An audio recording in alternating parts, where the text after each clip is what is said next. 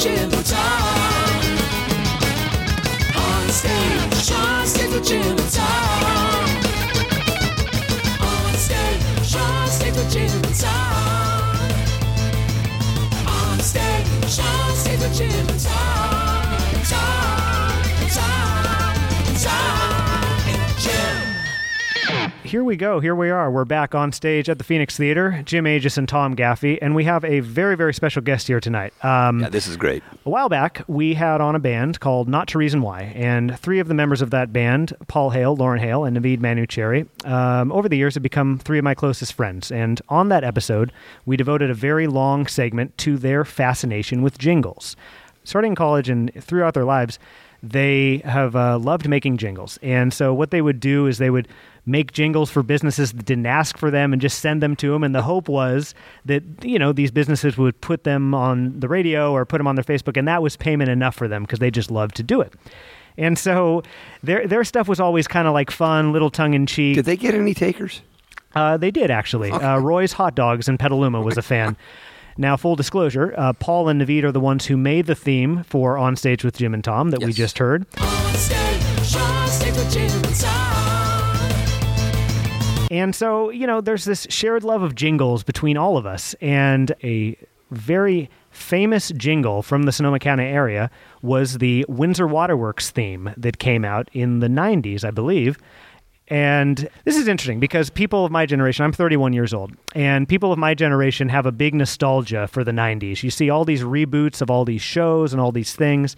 And to anybody who grew up outside of Sonoma County, the Windsor Waterworks theme probably means nothing. Gonna get wet. Gonna get wet. Windsor Waterworks, you're gonna get wet. There was like a little fun innuendo in there. Gotta get wet, gotta get wet. So on that level, some people are amused by it. But it's just like a damn catchy jingle. It is. And it's been a thing that for years we've sung it, we've joked about it. People who didn't grow up in the area that have joined the group are intrigued by it. So it's just like this fun Sonoma County thing.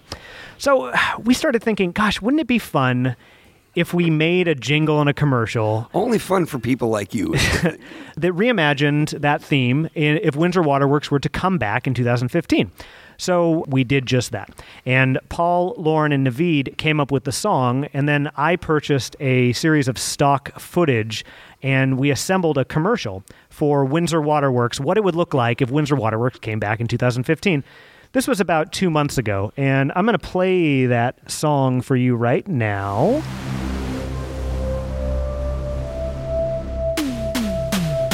Windsor Waterworks. Windsor Waterworks. You're gonna get wet again. Windsor Waterworks. Windsor Waterworks. You're gonna get wet. Gonna get wet. Let's get wet again. Really updated instrumentation here on that. And, you know, we put it out there on Facebook just because we like to share the work that we do, very similar to the jingles they would do years ago. And we were very fortunate that it caught some steam. And by the end of its run, it got 15,000 views. Mix 104.9 actually played it on the air. Froggy 92.9, Y 100.9, and 101.7. I was ready to go. Not the Fox, but the hit one. They all, you know, did their social media stuff about it. So it sort of became a hoax that we didn't really mean to do. And it was fun to watch because some people were outraged that Windsor Waterworks would come back during a drought. Some people were outraged that Windsor Waterworks come back. Some people thought that it would actually save more water than if people would just use their hoses in their backyard. So it was a very fun social experiment. One big pool instead of about 100,000 others. Absolutely. It makes sense to me. So anyway, this has been a very long story, but we were very tickled with ourselves, as we often are in the stuff that we do. And Jim was easily tickled. And we were at dinner with some friends, and they were musicians, some of whom studied at Sonoma State University. And a girl there mentioned that she knew the creator of the theme. He had been her teacher at Sonoma State University. His name was Warren Kahn.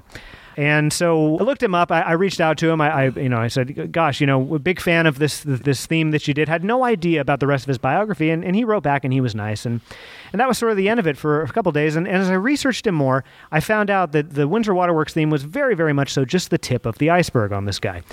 Anyway, I asked him on the show. He very graciously said yes. And tonight we are very excited to welcome a man who has been nominated for 3 Grammy Awards. He's a man who has led personal growth courses in the U.S., South Africa, New Zealand, as well as in the U.S. federal prison system. He has been featured in a book recently called Stepping Stones to Success alongside Deepak Chopra, Jack Canfield, and Dennis Waitley. And we welcome a man who continues to produce jingles to this day, as well as videos, radio commercials, and television commercials. And the guy that made it okay to get wet when you get right down to it in Sonoma County. Mm-hmm. So, tonight we welcome to the program Warren Kahn. Well, thank you for having me. This was quite a surprise how this all occurred, Is this a surprise to you that song has a special place in people's hearts? Well, I think that it's, when you write a jingle, one of the intentions is for it to be memorable. For it to take a piece of people's brains, actually, and embed that imaging in their psyche, and also hopefully have them remember the product as well, and be successful for the client. And so that's literally an acknowledgement of the effectiveness of what the intention was, for somebody to say, boy, I remember that, I like that, I enjoy that. Because, especially even in today's world, putting a commercial on and actually having people enjoy it, listen to it, remember it, that's a craft in itself. You know who started doing that, actually, was Barry Manilow. That was one of his first things. I think he came up with the Teach the World to Sing for Coca-Cola tune, actually. And I think he did the original McDonald's as well. I'm not sure. Yep. I think you're right. Absolutely. Are you a student of people who make jingles? I never really did a study of it. Yeah. It was an accumulated talent. And, the truth of the matter is that, after I came to California from New York, from the East Coast, as a musician, professional musician, and I went from, where you have to have a union card, and, you're given a certain scale to perform and play in nightclubs and things, to where, you go in for a job and it's like, well, yeah, we pass the hat and you get a pizza dinner. Yeah. And it was like a bit of a shock. Welcome to California. It was a bit of a shock. So, one of the things that I did was I opened a recording studio. I wanted to kind of phase out being in cigarette smokes and alcohol till 2 o'clock in the morning every night. So, and you would perform in clubs? Yes, I played circuits all the way through the Bay Area, and one of the first gigs I got was the Old Mill Tavern, in Mill Valley. And I'd play for the Hells Angels, and I'd play for Jefferson Airplane, and I'd play for all the people that would kind of frequent that bar. Yeah. The thing about the recording studio, which is a whole other story that we'll get into in a moment, as I kind of looked at, well, do I really want to be on the road? Do I really want to live in a Holiday Inn 28 days a year, of a month, and eat at Denny's and be on planes and trains and all that stuff? I made a choice at one point, and I thought, I'll record myself. I'll have a recording studio. I'll open it up. I'll be able to record my own songs and record my own music and offer the talent to other people. And so as a way of kind of surviving economically, I diversified. My brother was a radio sales guy, so there was my lead into the media broadcast world. And so he would refer clients to me from time to time for me to develop jingles, slogans, commercials, those kinds of things. So I did it as kind of a sideline for a while, as a subsidizing of income. Yeah. Absolutely. As an artist. I could be an artist, I could be a teacher, and I could be an advertising music guy. A lot of people choose one path and one way of doing it, and they think that they can't do anything else. And it's very stymieing. So it's very refreshing when you see somebody who says, yeah, I'm this, but I'm this, and I'm this, and I'm this, and anybody can do it. I really don't have a right way to do it. Yeah. You have your way to do it. In a sense, people that stay on a very focused path, if my goal was to be a major label recording artist, which was one of my paths, and I came very close a couple of times. You've worked with a few of them. I worked with a few of them, but actually I had a career where I was the main talent to be signed. And I came very close to that path. And that does require that persistence, focus, do whatever it takes kind of a thing. I was more interested in the quality of my life and where I live. I love living in Sonoma County. I want to wake up in my own bed with my wife next to me, my kids, my grandkids, the horses, the beautiful sunrise. Yeah. And I'm fine to travel some. But the price you pay for a major label act is you're on the road touring for a long, long time Yeah. until you become so big you don't need to do it anymore. And I made that choice. So diversification was part of the philosophy of how am I going to get a quality of life, still be involved creatively in every aspect of my life. And no matter what I'm doing, I'm living my life purpose. I'm bringing my creativity. I'm bringing my philosophy of life. If I'm working with a client in advertising, I'm looking for what are the things that they value. How do they want their company represented? Yeah. What are the real stories of their lives and why they got into the businesses? And so I do by coaching in my advertising. What I think is interesting is you talked about you're living your life's purpose through the path that you've chosen. And you also talked about how the skills that you have in the life coaching, which I don't think I mentioned specifically in the introduction, which is a very important part of your life, but the skills that you have there stack and help you do the recording and vice versa. And that's a very good philosophy because that can be the case for anything anybody does. Yeah, and I wasn't always so clear about that. Yeah. I mean, I did follow a life path. It was, things happen and you follow that course at that time. But there was a time where, in a sense, I actually resisted doing more advertising work because I held it as kind of less than Right. my artistic, my real music, I had kind of an attitude about it, but it paid the bills, so I would do it. I had an opportunity over time as things developed. My brother and I kept exploring whether we were going to do an official agency together, Yeah. make this more official. And I sort of resisted it because I held it as being off purpose. And I did some process work in the methodology that I use as a trainer. And I got to the core of it. And the truth that I came to was that wherever I am, no matter what I'm doing, I'm bringing what I have to bring. No matter whether it's advertising, coaching, music, producing an artist in the studio, I'm using everything that I've learned. And I'm using my trust to explore the mysteries and the places that are unknown or yet to be found, the accidents that you and I were talking about earlier. And what was really interesting is right around that time that I formed the agency officially with my brother called Media Sonics, I was also starting to develop my life coaching practice. And who would have thunk it? But who became a lot of my life coaching clients were my business clients because they would meet me, hear how I speak, hear my philosophy, see how I worked with them, see Dig how I your did tunes. the creative processing. And they said, boy, tell me more about that. Let's go into that because I believe your spirituality, your coaching, your outlook on life, it is the foundation for everything else that you do. It is. On your website, you have a story about a bird that died when you were a small boy. Do you mind sharing that story with us?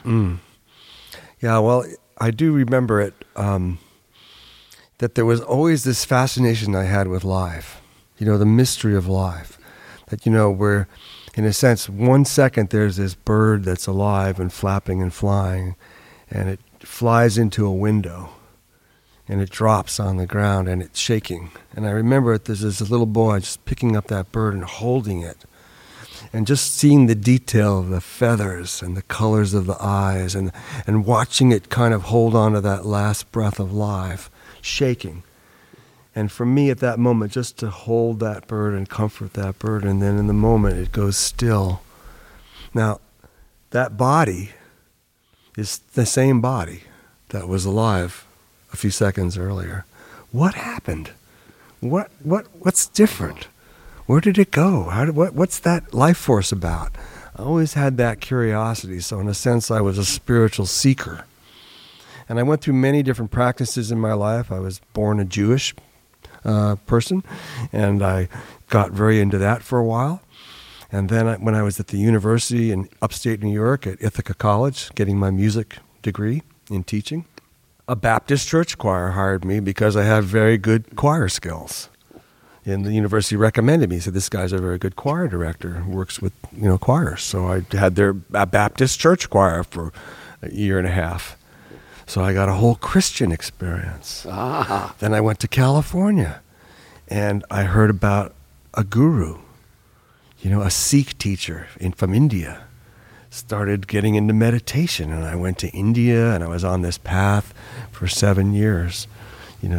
called Ruhani Satsang. And that whole path, one step just kept leading to the other. And it wasn't like each one was wrong. It was like I was building a collection of spiritual understanding. What is the common denominator of all that spirituality, all those practices? What are they really trying to experience? And at the time, I was going through a really difficult time with my first marriage. And that led me, through a friend recommendation, to go take a life training weekend in San Jose, California. One room was LifeSpring, and one room was EST, and one room was life training.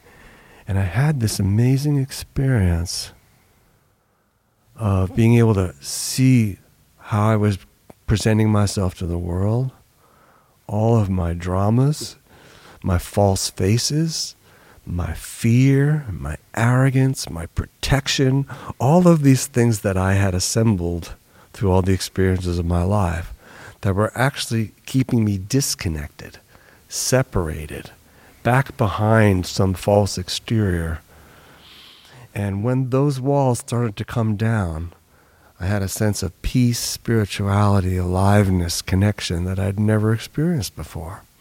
And that started me on a journey, 1982, to being more involved with the organization called More to Life.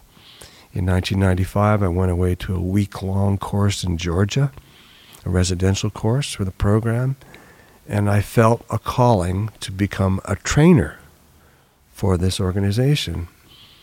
So I thought, okay, it'll take me about 2 years to become a trainer. No, I had a lot to unlearn. 9 years. Is the unlearning a painful process?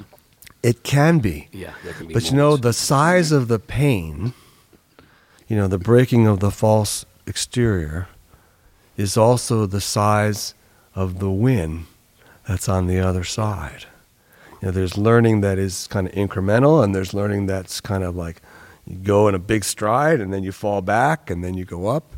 But the most painful times when I really, got hopeless and disheartened and hurt, misunderstood, and trying so hard and it not coming as fast as I demanded it to come. All of those were the biggest teachings for me, because on the other side, I got to be surrendering to the reality, to life's timeline, not my timeline. Things take longer sometimes. And to allow things to unfold. My teacher used to say, we could make you a trainer right now, but we're looking for a very fine wine. So we're going to keep you in the barrel a little longer. And this was Dr. Bradford? Dr. Bradford Brown. He was my main teacher and my mentor and champion and father figure. Changed your life, this guy. Absolutely. He could see right into me. He was an amazing, masterful teacher, and I've learned a lot from him. And I feel him coming through me a lot when I'm training. I did LifeSpring. So while you were in one side, We may have been on the other side of the wall. I could have been on the other side of the wall. What a fascinating thing. Tell us about that. Well, LifeSpring is pretty much. I'm hearing his experience and realizing, this is very close to the same thing. You're this first weekend, the first training is an intense thing. You're thrown into a room with a whole bunch of people, and there's a lot of exterior noise. There's a lot of inner noise at the same time that's being thrown at you and processed with you, and you're working with dyads and groups and all of these faces you haven't met before, and concepts digging into you that you hadn't even considered before, and something you would care not to consider at times. But these people were very fierce in the way they would have you look at it. Yes, we understand that you're not in the mood to look at this, and that's why we're going to look at this right now. And while you're going through this experience personally, you're also in a room or several rooms with many other people going through the same experience, learning the same things about themselves and different things about themselves. And you watch the way they process it, and you hear the way that they react, and you see yourself reacting, and you feel yourself reacting. And by the time you're done with that first weekend, it's the most incredible thing. It moved me so much, my mom actually took it. And she took it farther than I did. She went several trainings well past what I did. And I remember one night I was over at her house, and she had just come back from one of the trainings, and she was so totally distraught. I said, "Geez, Mom, are you sure you want to go any farther?" She said, "Well, I have to. I have to see what's on the other side of the wall." And Warren just said it. That's exactly it. It's getting to the other side of the wall, smashing the wall, and it's the same catharsis, whether it's a high moment or whether it's a low moment. When you finally burst through that wall, oh my God, what a revelation! And it's only the path forward once you blow through the wall. And that's I get that listening to Warren explain it. And when you mentioned on the other side of the wall, it's just wow, It's weird. It works for me right now in my life. It's like each person, at their real core, we call it in More to Life jargon, your essential self, who you really are. And babies have that kind of innocence. When you see them, they got poop coming out of their butts and they got snot coming out of their noses. This is why, I don't want to get anywhere close to a kid until they're about 4 or 5. And they're wide open, they're wide open. When they get pissed, and they have their piss off, and then 5 minutes later, they don't even remember it. It's like they don't hold on to stuff. And over our lives, we just layer and layer and layer through our learning. And through our traumas and through our experiences. We I throw learn things. all these things about who I'm supposed to be in the world, and how do I have to look and appear in order to be accepted and loved and appreciated and survive, and who I'm afraid I am. Maybe I'm not good enough, or I look bad, or I'm ugly, or I'm stupid, or and all of those layers literally just start to cover over that essential self. And so the processing is literally an assault from life through the events of your life to break through those covers. So you can live from your true self. Oh man, the walls people build up, it's unfortunate what the suffering that those walls can bring. Well, it may not be unfortunate. It may just be that's the way it is. That's the process of life, literally, is for us to keep evolving to our highest and most noble self. If you're on that path, you choose that path, you choose the lowest moments. You choose the highest moments, because you can't experience ecstasy unless you've also experienced hopelessness and despair. I used to think, as I evolve, it's just going to get happier and more joyful, and I'm going to have less of this stuff over here. But literally, it opens up in both directions. The more that you allow life to fully engage with you, your emotions, your feelings, your whole perspective, you allow it to hit you. I feel the suffering of the world. I feel hunger and pain and death and all that. I allow it to hit me. I allow myself to weep and mourn and cry and scream and give the finger to God, and I allow myself to have those moments. But then, after the expression of negativity is released, and I allow myself to get in line with life, then I experience the peace, joy, fulfillment, satisfaction of bringing my best to whatever's happening. Just because you make some personal growth, or you're going in a direction where maybe you're more aware, does not mean that you're not going to feel negative emotions. I think that's a big misconception sometimes. I don't think you can ever conquer that if you're living the human experience. If you're really honest, you're going to get angry. Yeah. There are things that don't line up the way you want. But you are disarming those triggers, those trigger points, the points that remind you of fearful activities or fearful consequences or old wounds. Those are trigger points, and that's when we get reactive, angry, hostile, violent, where we contaminate our relationships, contaminate our work environments. That I am, over the time, and anybody that's on a path of evolution, is about dismantling those buttons, those patterns, those automatic reactions, so that you can just be more in alignment with life, more responsive to life, more effective, more impactful, more at one with. There's a section where you talk about being one of around 25 trainers that are equipped to deliver some of the most powerful human development experiences that you've witnessed in your lifetime. Mm-hmm. Tell us about that.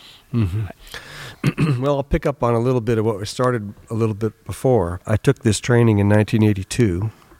I was going through whether I was going to stay in this marriage or not. My fear was I was going to ruin my son, who was 4 years old, by leaving the marriage. But yet the marriage was just not working, and it was a very, hostile house. And I went through the weekend, and what I found was that I was an opportunity for me to trust life, that even if I left the marriage, that I was going to love my son and be with him, and also be there for my wife as well, that there wasn't a need to have it be a hostile breakup. It was just getting the reality of that this wasn't working.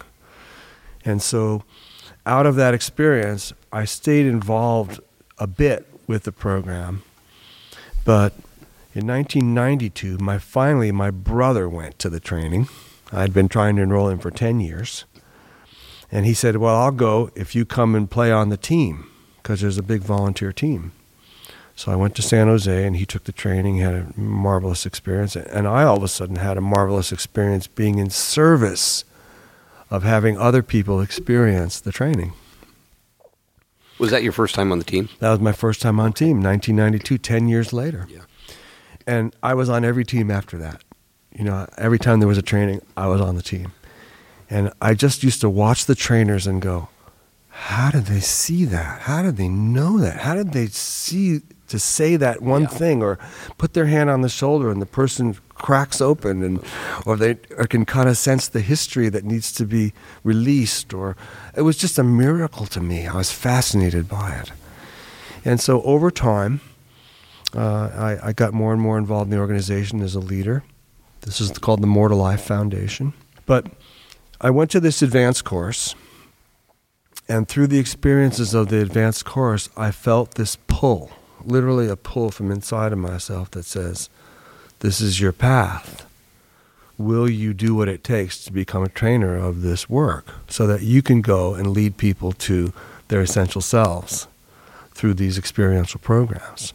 I would think that as you move from different city to different city, country to country, there's got to be a cultural difference to every training. I would think there's got to be something different about it, the way it's presented, even the places it's presented in, I would think.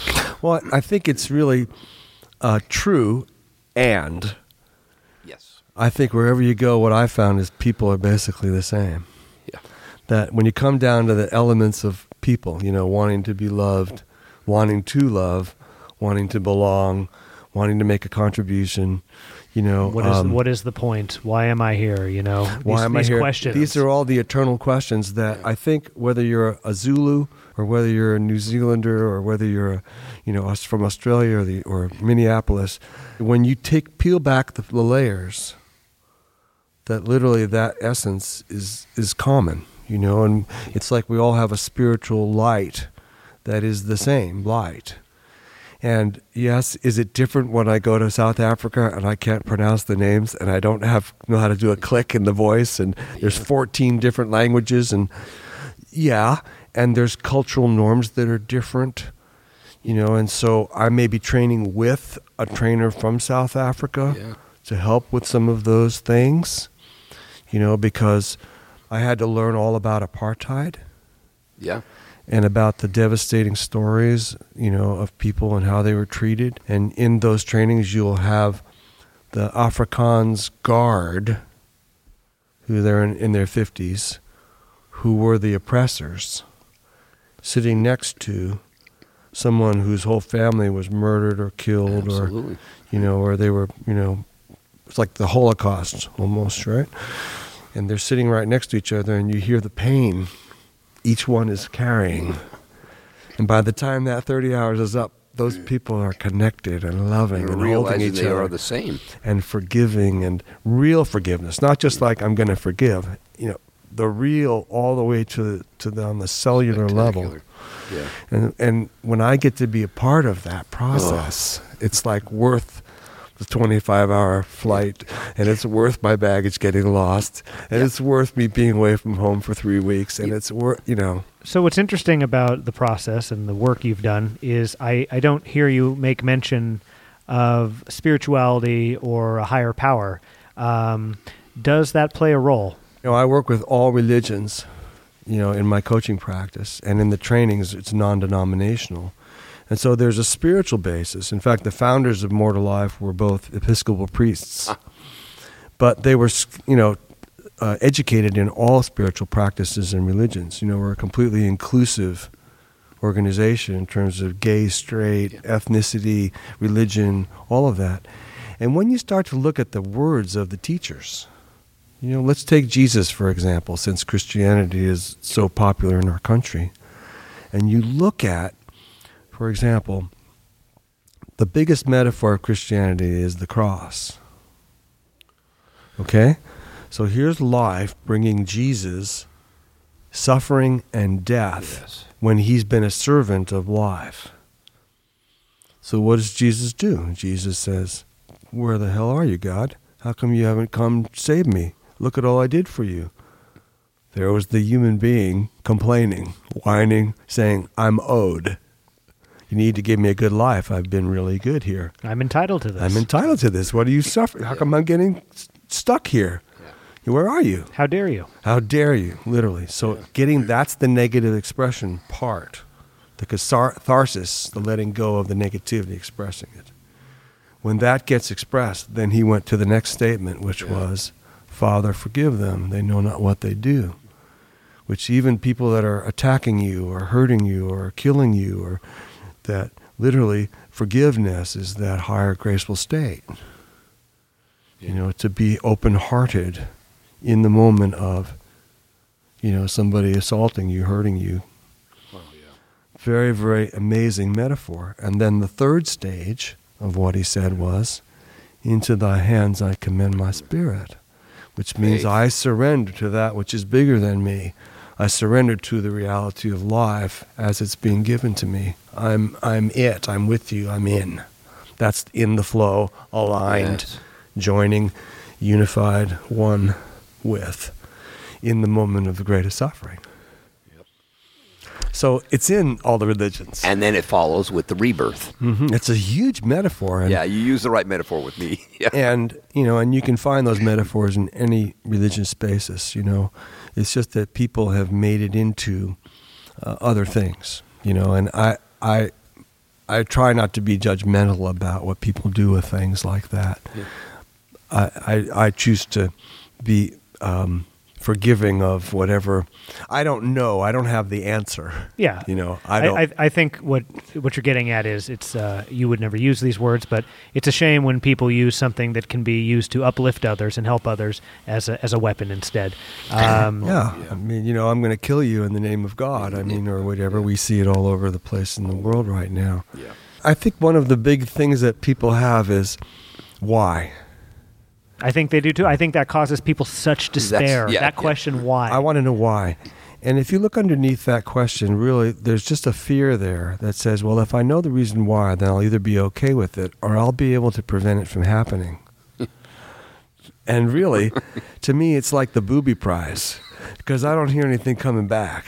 You can go why all you want. Oh, man. There's no answer coming back. So I've dropped why, and I just have replaced it with is. Yes. This is happening. Yeah. Okay, now what? How will I be with it? Rather than why. I don't know why. Down here, I hear that question an awful lot. The why? Well, the why, and it has to come back to it's not the why, it is the what is. This is what we have to deal with. This is what we're working with right now. We want to move off this position and move forward with it, or move in some direction with it, so we can look at why. But when we find out why, is that going to move us forward? Probably not. And can you even know why? I mean, the whole definition of the word faith. What is faith? Faith is a leap of faith. I mean, you're literally trusting something you can't know. Yeah. I mean, there's so many things I just don't understand.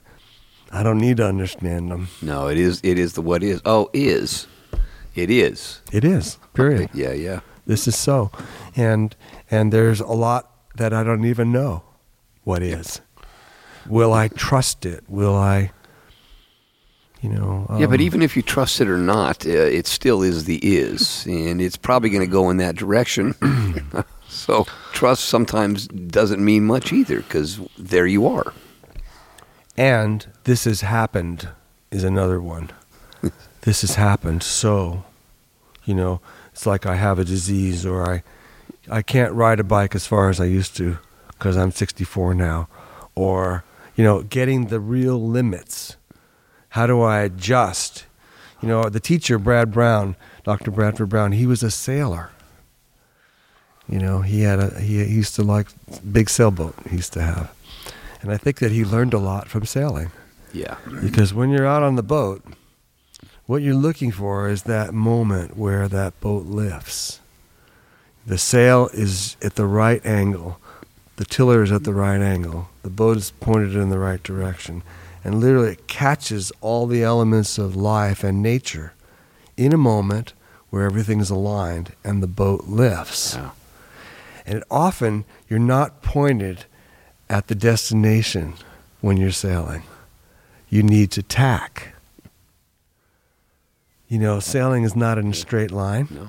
I want to go over here. I'm going over here. No, life says, go over here. Yeah. Go over here.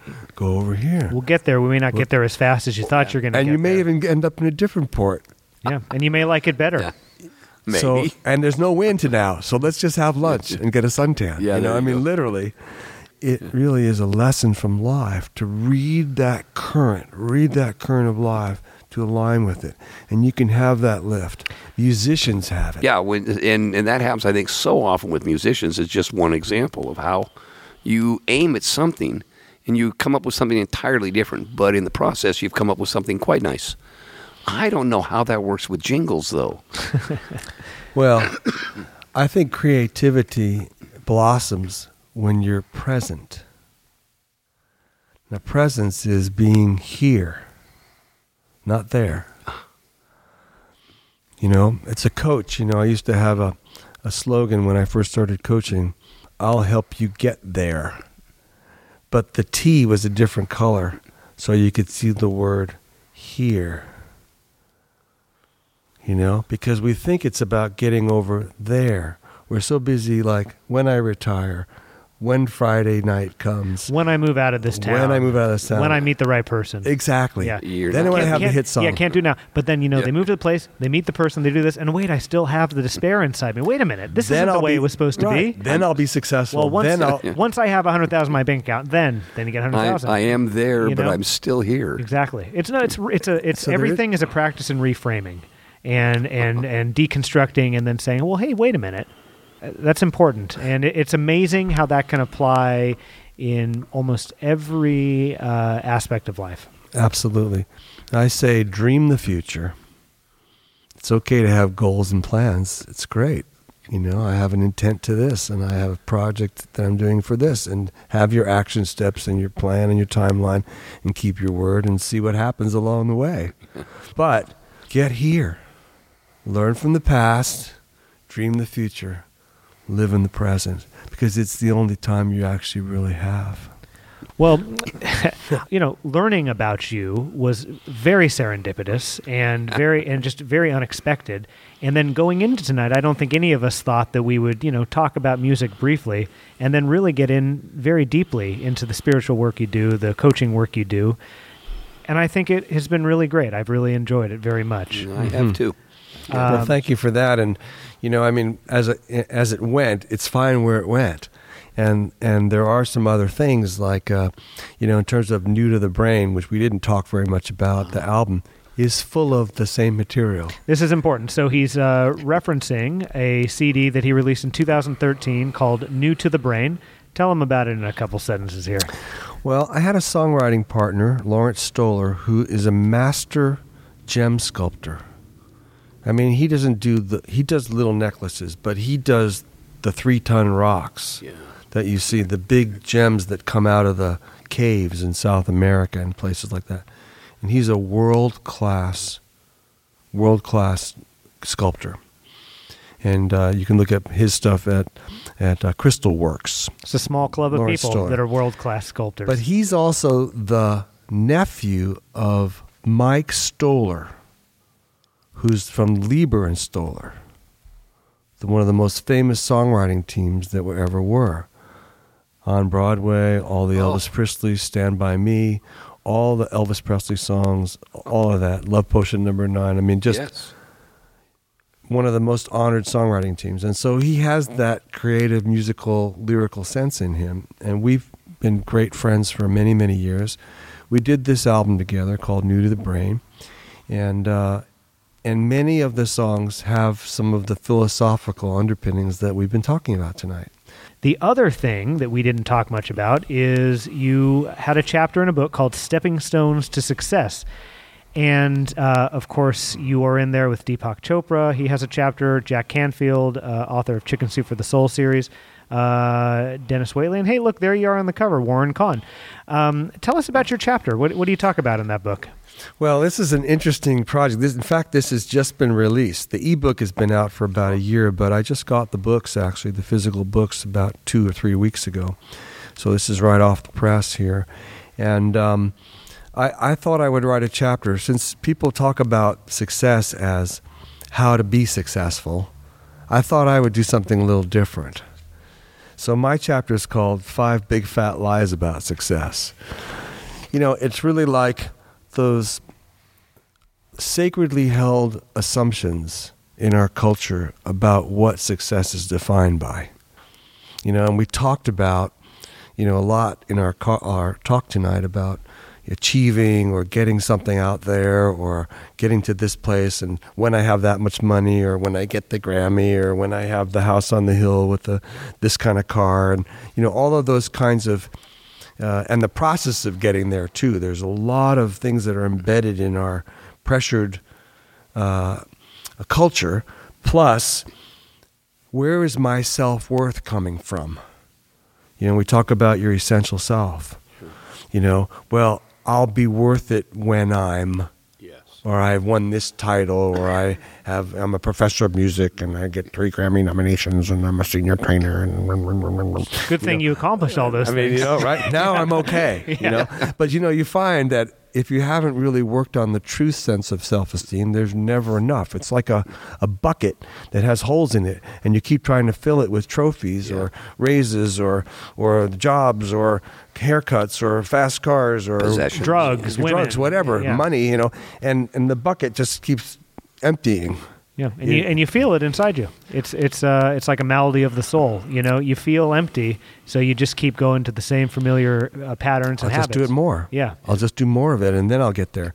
And so, you know, I mean, one of the things that I go back to, like my experiences in South Africa, you know, where I got to walk through the townships of South Africa, where the real poverty, I mean, miles and miles of people living in cardboard or corrugated metal with tires on and, you know, hardly any running water, and just down the street from mansions. I'm talking about mansions, big mansions, very different economic realities. But, you know, I was walking through the township there, I came upon these 2 little kids. I have a picture of them, I can still remember, it brings tears to my eyes. They're playing outside their little house, and they're playing with a stick and a rock, and I think an empty soda can. And they're pushing the thing around, and I come in, and they come by, and their faces are like lit up with these smiles and wide eyes. It's like they're living a joyful life. Now, my Western mind is going, they don't have TVs, and they don't have running water, and they don't have clothes. Their clothes have holes in them, and, you know, we got to save them, or we got to do something, or we got to help them, or we got to, you know, they have everything they need. Yeah. They're thriving. They're completely present. Yeah. They don't have an Xbox. They're not saying, well, I don't have the latest iPhone. They're not, you know, they're not lusting after something. They're just being with that rock and that stick and each other and having joy. Now, who's the one that is civilized, in a sense? Yeah. Yes, we're chasing so many things. So, anyway, the chapter speaks to, you know, those assumptions. They're big fat lies that we have literally bought. Absolutely. And we live our lives chasing these things as if they're true. And I'm raising the question, is it really delivering on the promise? And can you, in a sense, say, well, hang on, that's really not working for me. Maybe I'd like to do something different.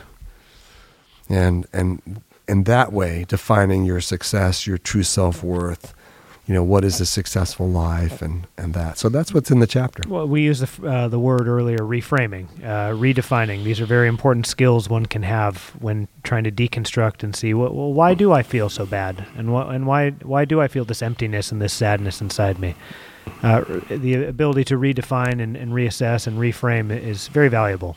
Yeah, and one thing I love about the way you you feedback on the comments is that you include both components, because there's an intellectual reframing that only takes you so far. And then there's a knowing reframing that's in your body. It has a physical resonance, that sixth sense, or that's something that your body just goes, that's so. It recognizes the truth.